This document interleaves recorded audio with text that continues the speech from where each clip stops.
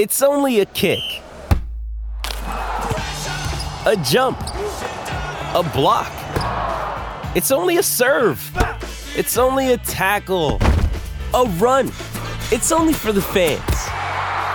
After all, it's only pressure. You got this. Adidas.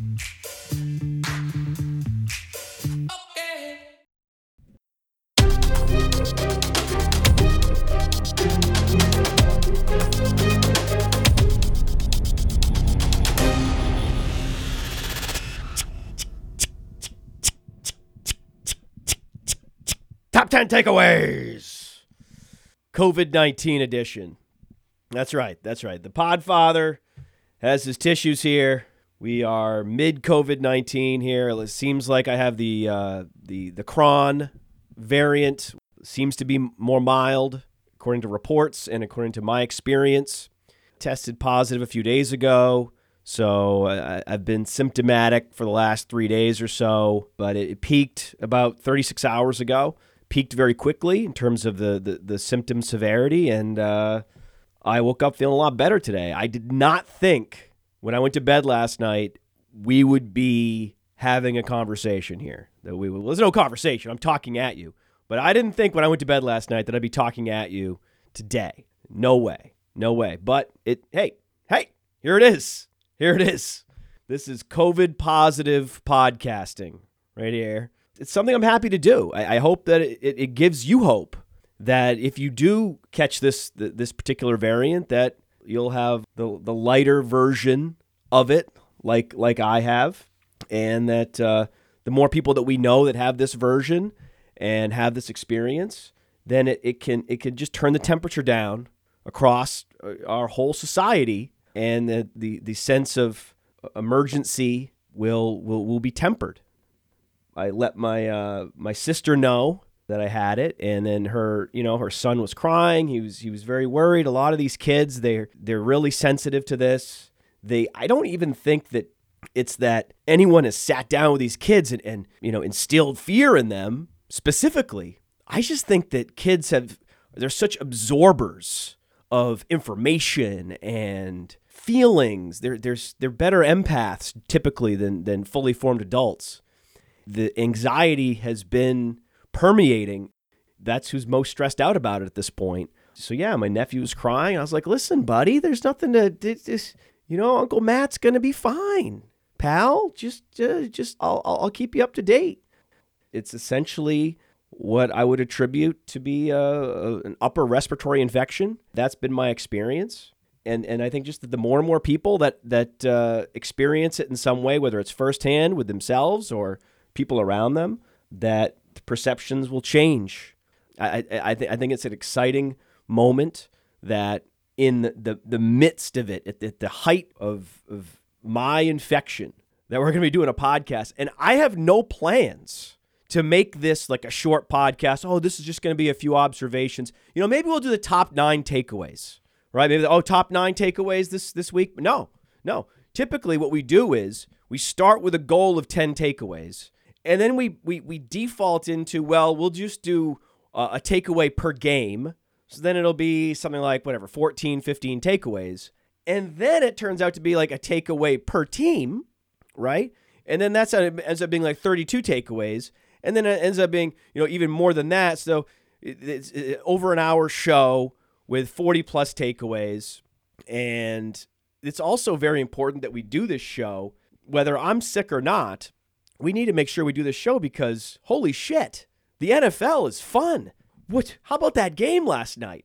And how about the game before that? And how about the game before that? And how about the game before that? I mean, this was the set of games I was most excited to talk about. So, of course, we're doing a show. And then I check the news before I go live, and I find out that Rick Spielman's been fired. So my first takeaway is, Vikings, what the fuck are you doing? What the fuck are you doing, Vikings? It's crazy. It's crazy to fire Rick Spielman. They were hugely unlucky this year on a lot of levels. They had a missed field goal, cost them a game, like a short field goal miss, and they were particularly ravaged by injuries at critical points in the season. And if you actually go back and look at Rick Spielman's choices, They're some of the best among NFL general managers. Season after season, the draft picks he makes and the players he signs in free agency are some of the best decisions you could make in terms of the players to go target, but also how much you're going to pay them, the players you're going to draft, and where you're going to draft them, what positions you need. Time and time again, Rick Spielman drafts the right position in the right round and doesn't overspend draft capital. Just look at Christian Darrisaw. Best example, Christian Darrisaw in the first round. The Vikings just set their franchise back like a long way. It tells me that Kellen Mond might play sooner than he would have had Rick Spielman been there, because now there's more of a chance that they just decide to turn this whole franchise over. So the only people that might be happy about Rick Spielman getting fired were Kellen Mond dynasty owners, I guess. That would be it. But just a horrific decision, especially coming off a win. Like, it's one thing to fire Ryan Pace and just everybody in Chicago gone. Think about the last three teams that Evan Silva and I have taken down. It's been the Giants, and then it was Texans, and then it was the Bears. So that's the three in a row right there. Boom, boom, boom. Let's look at the records. The Bears are 6-11, so they finished 6-11, and the Texans finished 4-13, and the Giants finished 4-13. So we have a pristine record, Mr. Evan Silva and I. Very proud of that. And there weren't a lot of takeaways in this game other than, you know what I'm going to say. You know it. Ihmir Smith-Marsette. So Ihmir Smith-Marsette had the sleeper profile in this class. He goes, he's best comparable to Dante Pettis. But no, Dante Pettis could have been good. Some had Dante Pettis ranked as their number one wide receiver in the class. I think we know who that analyst was. Rhymes with Wat Maldman, right? Remember that guy? He really liked Pettis, right? So it wouldn't have surprised some people had Pettis been good. So Ihmir Smith-Marsette could be what we wanted Dante Pettis to be, because what Ihmir Smith-Marsette brings to the table is explosiveness and incredible lateral quickness and just fluidity in space and that spatial awareness too that is surfaced when you look at the special teams production. Like, that's why we look at special teams production. That's why it was important that Cooper Kupp be a special teams ace at Eastern Washington, right? When he's thousands of special teams yards in his career, right, at Eastern Washington. How the hell did he do that? Right? Well, he did that because he has incredible spatial awareness and lateral quickness, which is what Ihmir Smith-Marsette brings to the table. He brings to the table a lot of what Cooper Kupp brings to the table.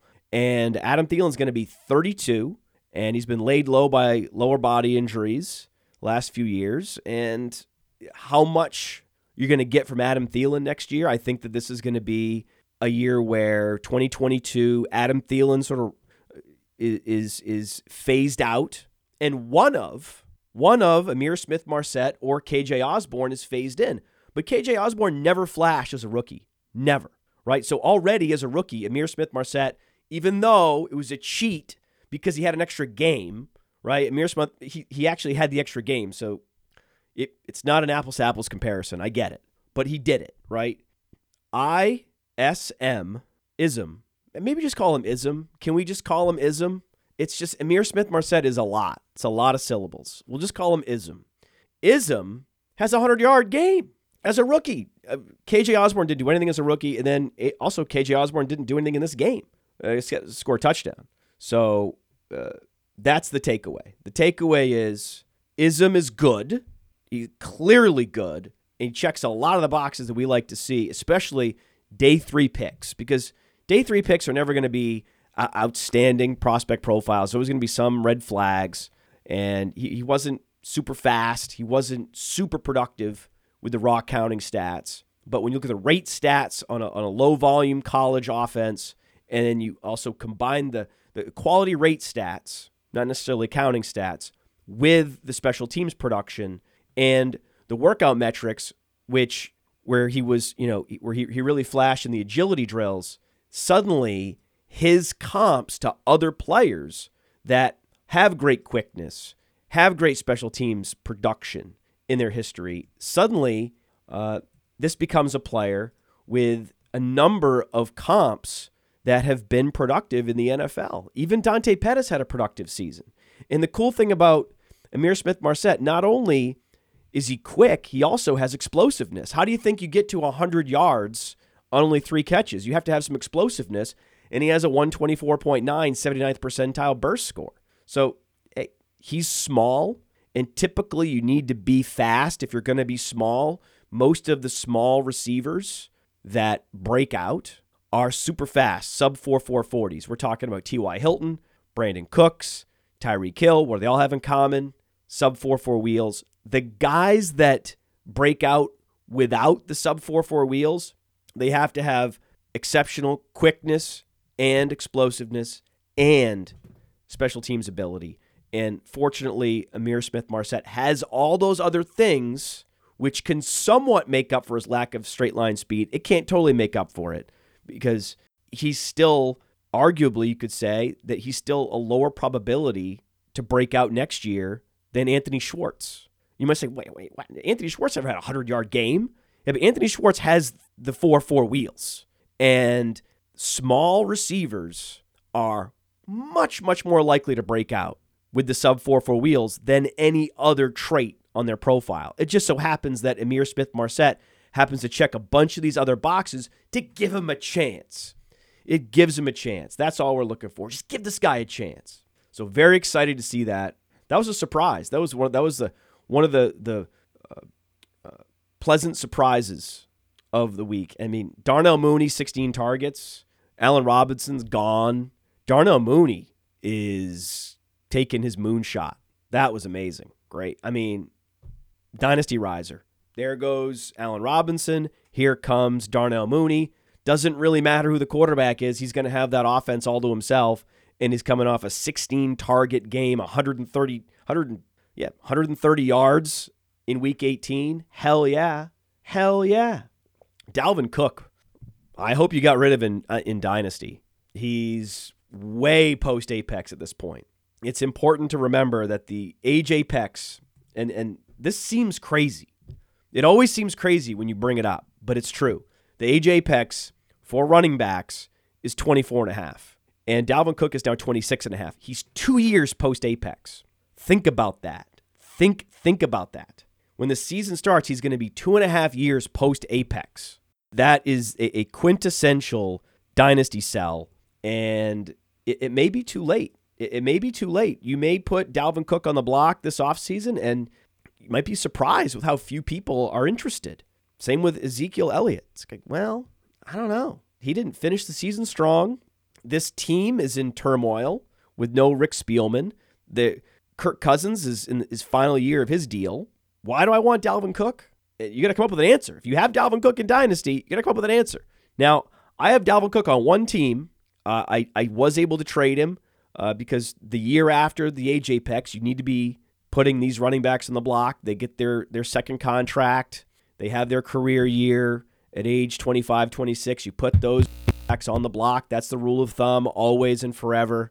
I did hold on to him in a win-now mode team. I did hold on to him thinking I would win and thinking he would help me win a championship.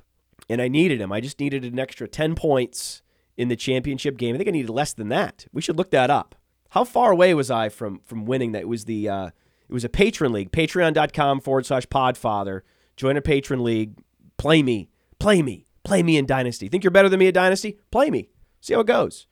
It was the Minion Army League. We have the Minion Army League, and in that game, let's look at the results. We got to check the results. Week 17, I lost by 12. 241 to 229. That was tough. That was a tough loss. Put up 229 points in a fantasy matchup. You feel like you're going to win. I should have won. I thought I was going to win, and I didn't win because I have Dalvin Cook. And in that game, Dalvin Cook posted last week 4.3 points. He was the RB49. Okay? Think about that for a second. If he had just had a normal Dalvin Cook week, I would have won. I would have won the championship. That's what I was expecting. I was projected to win for that reason. And so that's why I never put him on the block. I was like, I got to go win this championship. I just cost myself a lot of dynasty value. That roll of the dice coming up snake eyes cost me a lot because he could, by the time I trade him, if I do, he'll probably have lost like 50 lifetime value points between when I could have traded him and when I end up trading him. That was a major decision. And if I look back, had he just had the week he had in week 14 against Pittsburgh, 35 points, I would have crushed, right? Weeks before that, 20 points, 22 fantasy points, those would have been enough to win. So I don't regret the decision. I really don't. With hindsight bias, I don't regret the decision, even though, oh God, he is going to be a tough asset to swallow in Dynasty. Oh my God. Ugh. Bengals, Browns, any takeaways from this game? Not really. Although, good for Case Keenum, man. I like Case Keenum. Good for him. Donovan Peoples-Jones, 4 targets, efficient with his targets. Landry made a comeback. Somehow Jarvis Landry decided that he was going to show himself to be a guy that can produce fantasy points again. Good for him. That's great. Travion Williams had a chance to flash, didn't. Chris Evans was more efficient. Chris Evans was also used in the passing game. So the one takeaway from this game is Chris Evans, 5 targets. He will be the handcuff for Joe Mixon next year. Joe Mixon's also well past the age apex and will be an injury risk next year for sure, just based on his workload. So Chris Evans will be a premium handcuff for next year. That's the big takeaway. Whenever you have a big running back with burst who also catches passes, I'm not saying he's a target magnet, but 5 targets, and then he's catching 4 for 24 yards, touchdown. It's impressive. So Chris Evans going to be a dynasty mover moving up. Packers-Lions, we recommended 3 games, right? We recommended that you hit this Packers-Lions game. This could be a sneaky little shootout. The St. Brown Civil War. The Equanimous didn't really show up for the Civil War, but because we thought maybe they would just rest their starters. They didn't. It's like, no, we have the bye. We might as well play our starters for a half. And whenever they play the starters for a half, it just fucks everybody. So playing starters for a half means no one's fantasy relevant. So that was a bummer on the Packers side of the equation. But if you played Amon-Ra St. Brown, I mean, this guy is a rocket ship. I don't know if I can drink enough water. So we said we liked that game. Of course, we liked the one game with the total over 45, Arizona, Seattle. When on the Backstage Pass said, actually I prefer the Russ stacks, the Russ Lockett, Russ Metcalf stacks in that game. That was a great call. And 49ers, Rams. That was a great game to hit. So those were the right games to hit. We picked the right games to hit. All those games went over. So the Packers-Lions, 67 points scored. Rams 49ers, or 51 points. And Seahawks-Cardinals, 68 points scored. That's where you wanted all your DFS plays. And consolidate around Cardinals-Seahawks. Then sure enough, that was the game that shot out more than any other. And in particular, Russell Wilson, 3 touchdowns. Tyler Lockett, 2 touchdowns. Oh, baby, what a stack there. But also the St. Brown Civil War. I mean, Amon-Ra St. Brown, wow. Just wow. Right? Wow. Has any rookie wide receiver been this efficient and productive in the second half of a season? I don't remember one. Let me know in the chat if there's ever been one that you can remember. But this may be the best second half by a rookie wide receiver ever, since Beckham maybe. The Odell Beckham second half versus the Amon-Ra St. Brown second half. That's a good dichotomy. Oh, man, am I going to make it? Am I going to make it through the show? I don't know. I got to blow my nose. I hope I do. I really hope I do. I want to make it. We have the tissues. I'm going to be blowing the nose. No coughs yet, right? So that's good. Colts, Jaguars.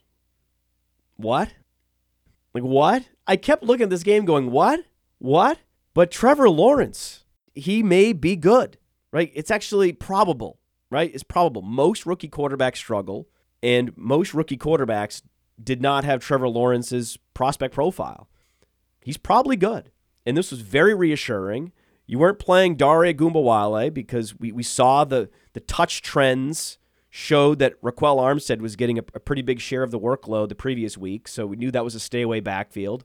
Jonathan Taylor fell 200 yards short of 2,000. Michael Pittman, productive again, also super efficient, 6 for 7. Wow. Marvin Jones going out with a flurry. We nailed that. That was the cornhole kid, right? The cornhole king. Did I call him the cornhole? Sorry, I didn't mean to do that. I apologies. I can't believe I did that. I called him the cornhole. I like the cornhole kid, actually. The cornhole king is good. Cornhole kid's pretty good too, though. I think it might be better. Maybe should think about changing that nickname. But yeah, he does a great job. Writes an article every week with Underdog Pick'ems, and that was his favorite pick'em of the week, was the Marvin Jones over, baby. Congrats to the Cornhole Kid King. Laviska Shenault's trying to pull me back in with 7 targets, 62 yards, efficient day for Laviska Shenault. Not going to get me. Not going to get me. Not going to get me.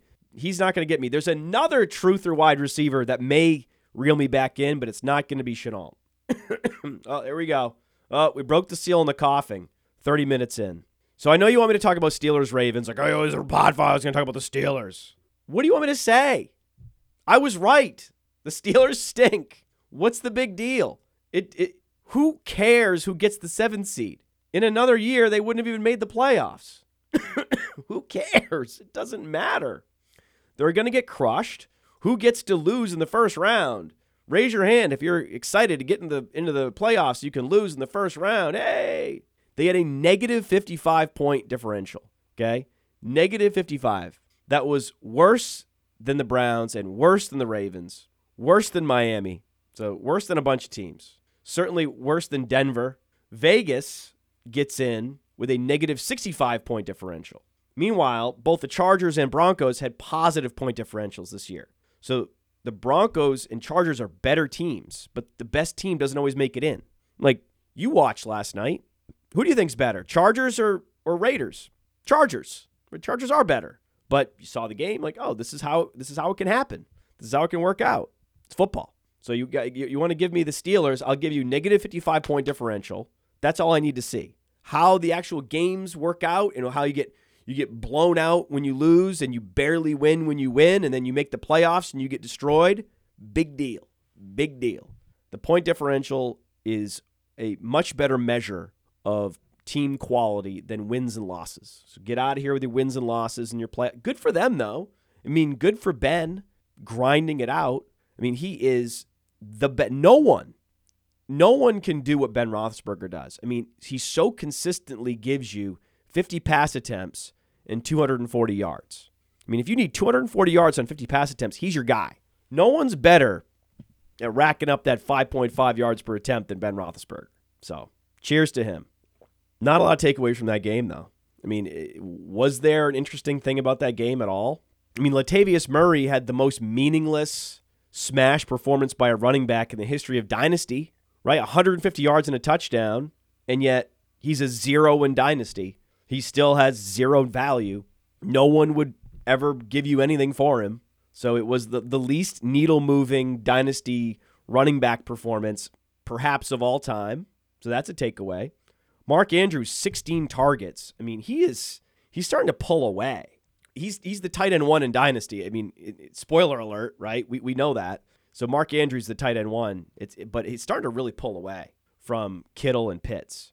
Freiermuth was awesome. We gave you 2 tight ends for DFS.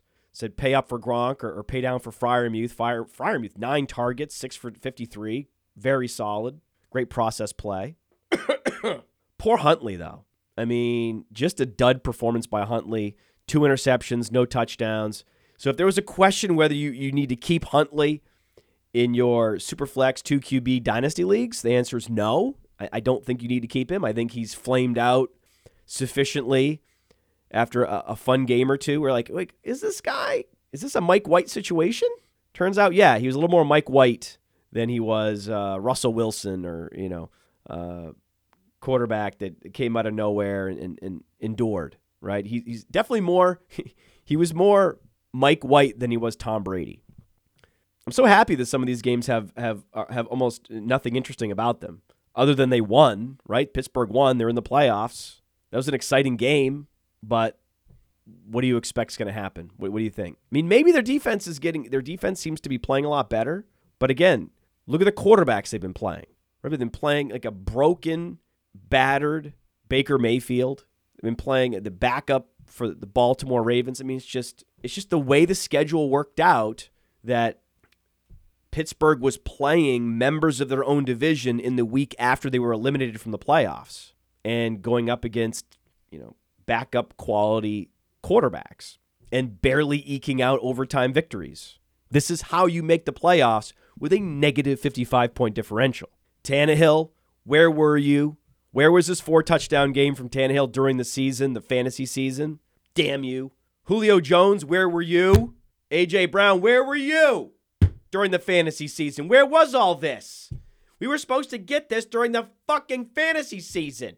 And the Texans should be ashamed of yourself. I mean, just ashamed.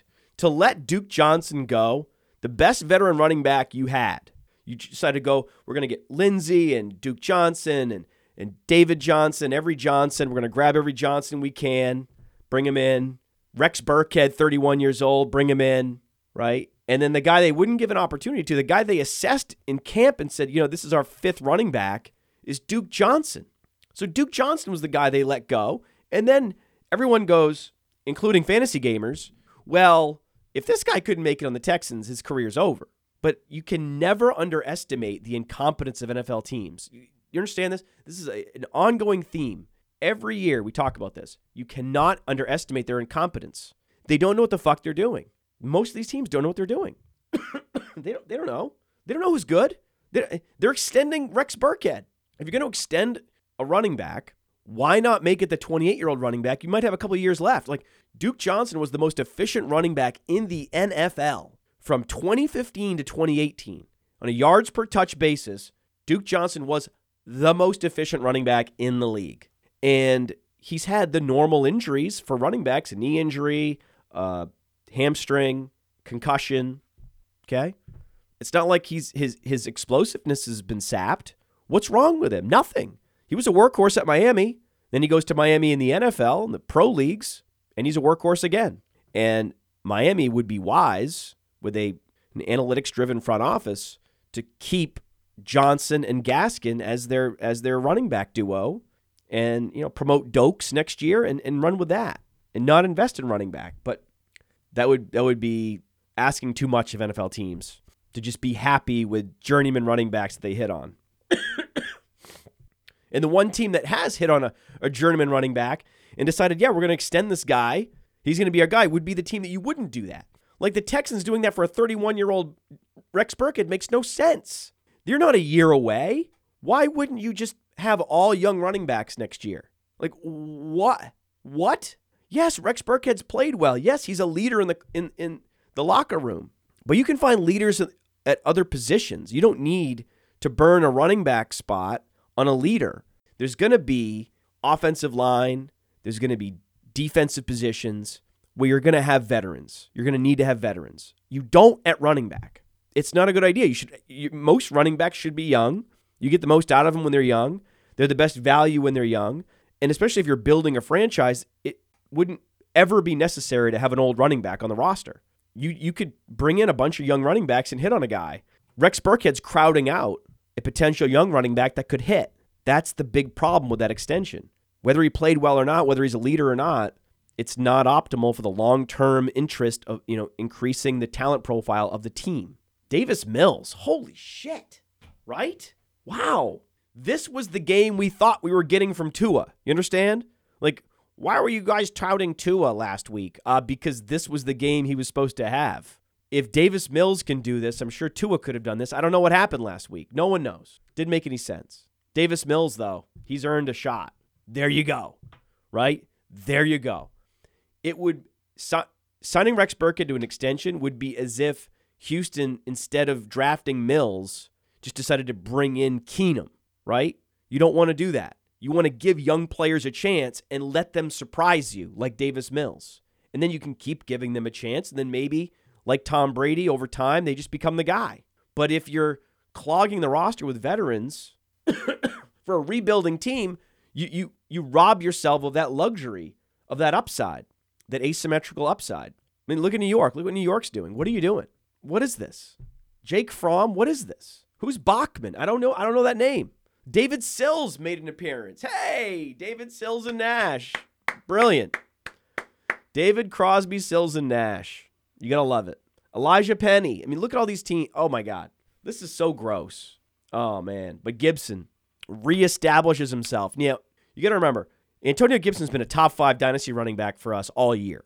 It hasn't changed. We haven't wavered. And this game helped to solidify him in that position. So this was great to see. Barkley, Galladay, we're calling the bottom. It can't get any worse. You're not going to see their dynasty value fall much lower than it already is. It's only going to get better from here on out. Just remember, darkest before the dawn for the Giants. Tom Brady, unreal once again. Matt Rule, gone. Is he gone? I don't know. I didn't see if Matt Rule's gone. Maybe he's not. Maybe somehow he's going to hold on to his job. Who knows? But this was the other game that you could play. This game actually hit 68 points too, 41 plus 17. We talked about Rams, 49ers, and especially Seahawks, Cardinals, Packers, Lions, but also this game. This was the fourth game because I don't think no one was saying really targeting Packers, Lions, but skinny stacking. This was a game you could target because you could play Brady. Play Brady with Gronk, Brady with Evans. Brady with Gronk was a better process play than Brady Evans because Gronk had 10 targets and 137 yards, but Evans had the touchdowns. We were hoping that Keyshawn Vaughn would be in the Fournette role. He was, which is great. 10 carries, 29 yards, touchdown, good stuff. He also got the 2 targets in the passing game, and Le'Veon Bell had fewer targets and far fewer carries than Keyshawn Vaughn. Bell just happened to have the touchdown. But yeah, Keyshawn Vaughn, when you look at the touch distribution, the opportunity share skewed Vaughn. Keyshawn Vaughn had a Leonard Fournette level opportunity share in this game. Bounce back game for DJ Moore. That was cool. Bounce back game for Robbie Anderson. That's not going to help him in Dynasty. He's 28. Robbie Anderson's 28. What do you think you're going to get out of Robbie Anderson the rest of his career? It's not going to be great. Not hopeful. The Patriots cannot win in Miami, and the Colts cannot win in Jacksonville. There's just something about these cursed Florida stadiums that certain teams cannot win in certain Florida stadiums. Why is that?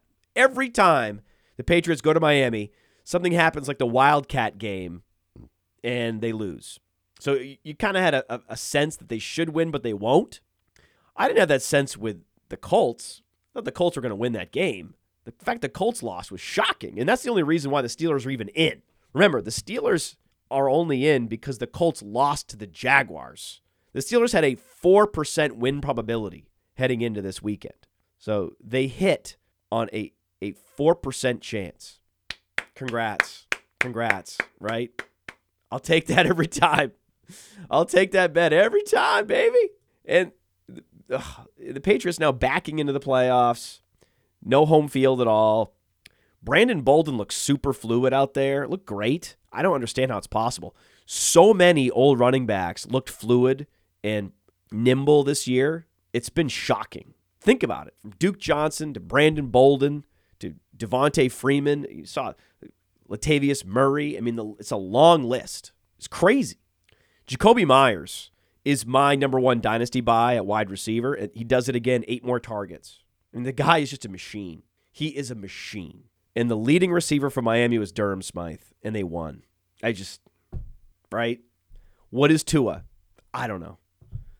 They needed him last week. He doesn't deliver in a spot that Davis Mills does deliver.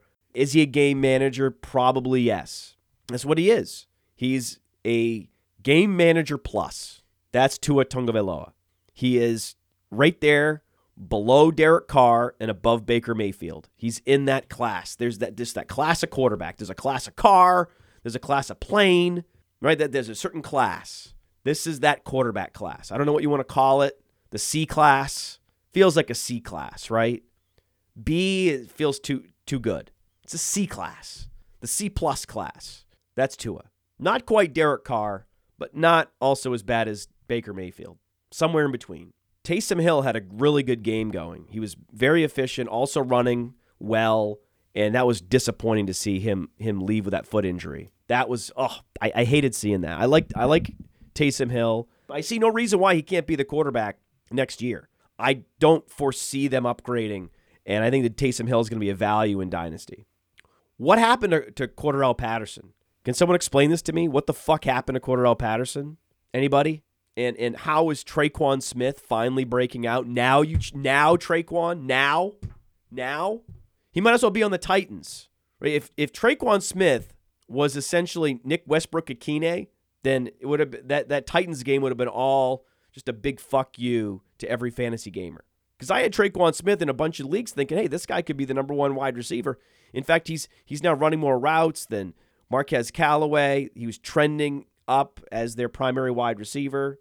And then nothing until now when no one was playing him. Russell Gage is going to have value next year. Another sneaky wide receiver for Dynasty. Not as sneaky as Jacoby Myers, but good player. Kyle Pitts needed like 57 yards or something to surpass Mike Ditka and absolutely face planted. Let's see how many he needed. I don't know. It was well under 100 yards that Pitts needed to pass Mike Ditka and didn't even sniff it. What happened? How were they not game planning to get Pitts the record? I mean, it would have been unfair. Ditka did it in 14 games. He couldn't even do it in 17 games. Got an extra game this year, still couldn't do it. And yet, after 8 yards, it was still a wildly successful rookie year for Kyle Pitts. I'm really happy that he dudded out in the final week because that'll make him even easier to attain next year, especially in seasonal leagues. You can't get Kyle Pitts in Dynasty. I saw where he's ranked on DLF, and I was like, wait, what? He was ranked with like elite receivers and running backs, and I was like, no. Tight ends are never that valuable. They don't move the needle for your team, in Dynasty especially. No. All right? No. They're not the big difference-making talents that you look back and like, I won the championship because I had Kyle Pitts. You're never going to say that.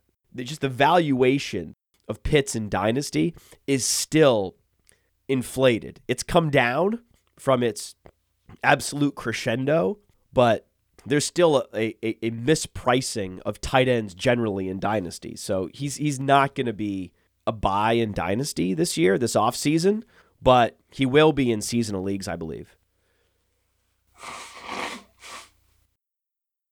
Oh, COVID show.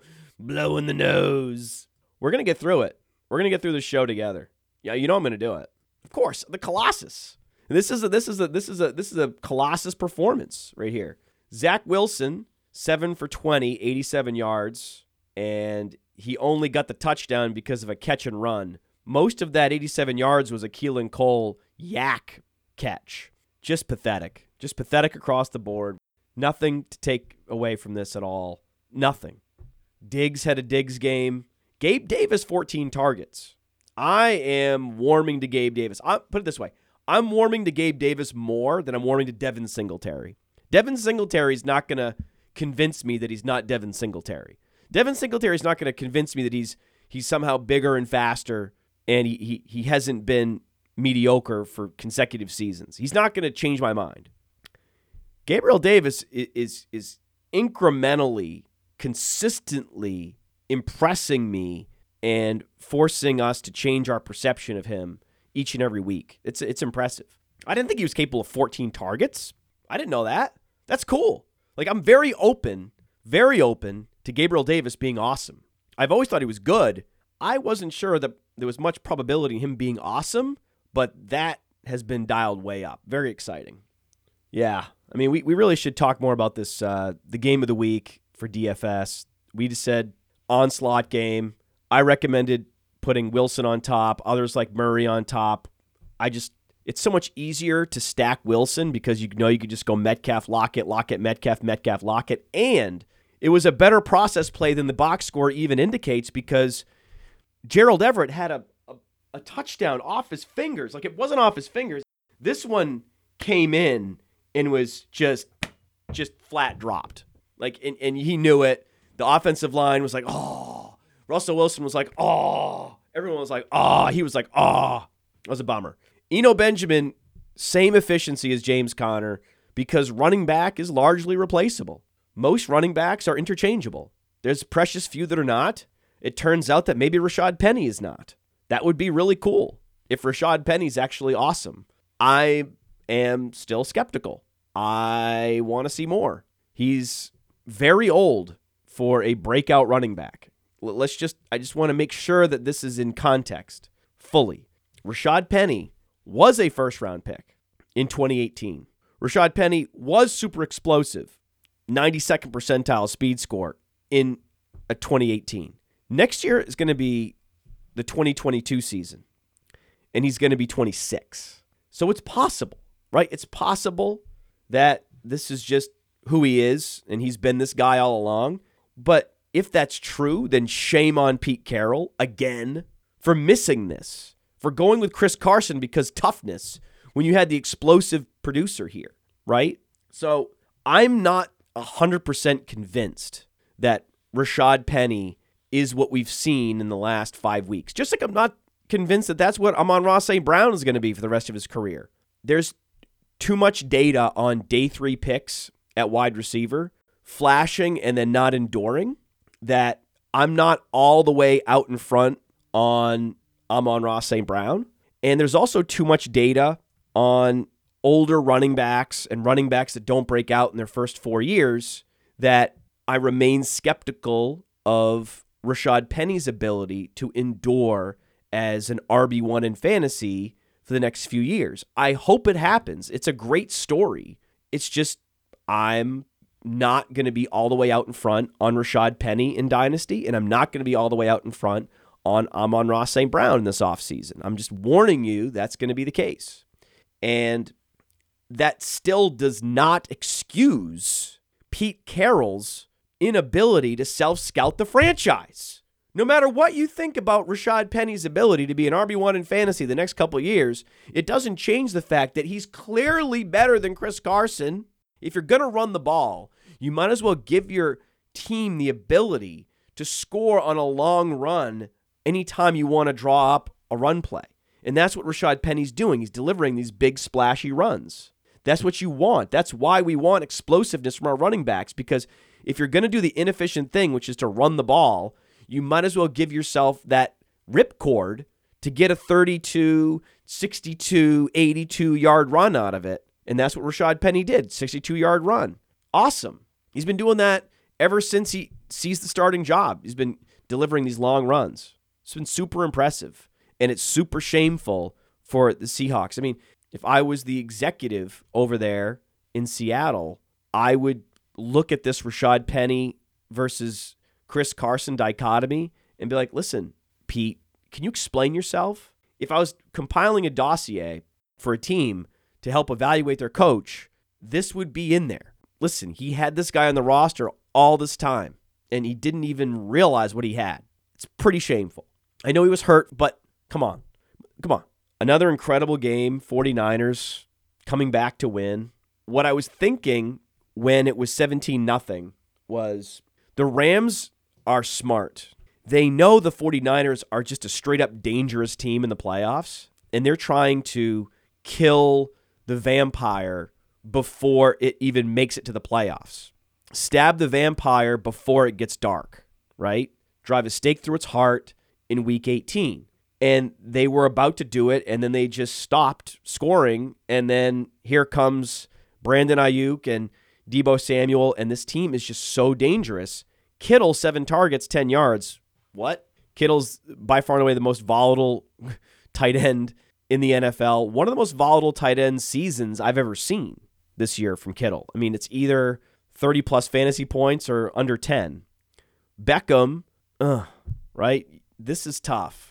When a team's offense evaporates and Beckham no-shows, that's an indictment. Cam Akers, 3 for 3 in the passing game. Cam Akers, welcome back.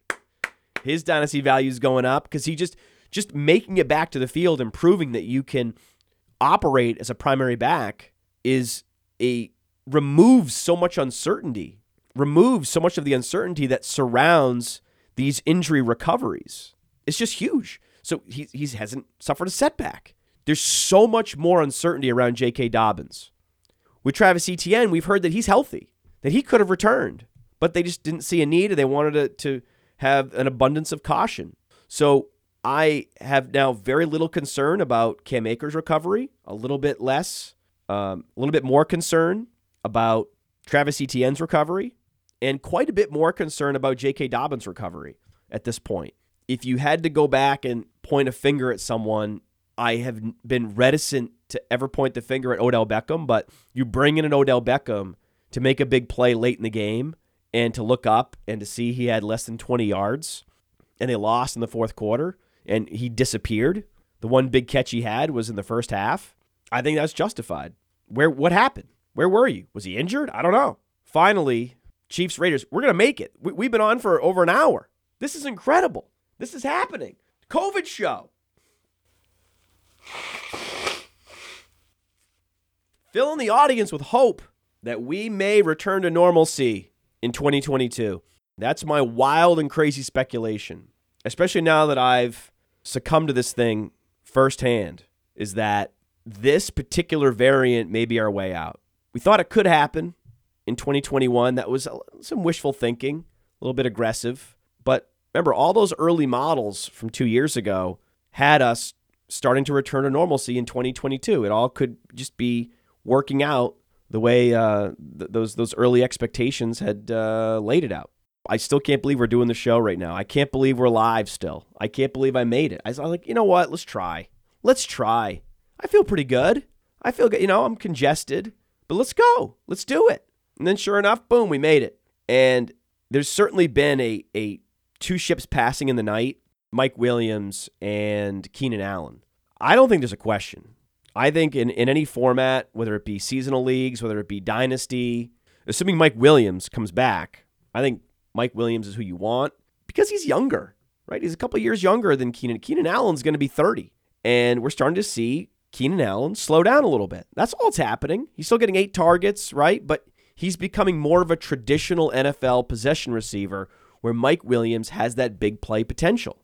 17 targets? I mean, what? This guy was awesome again. He's had big boom performances a lot this year. Go back in the game log. Look at all those big boom performances from Mike Williams. Let's do it right now. Fuck it. He starts the season with 3 straight weeks with more than 20 fantasy points. Has a dud. Then he has a 36-point week.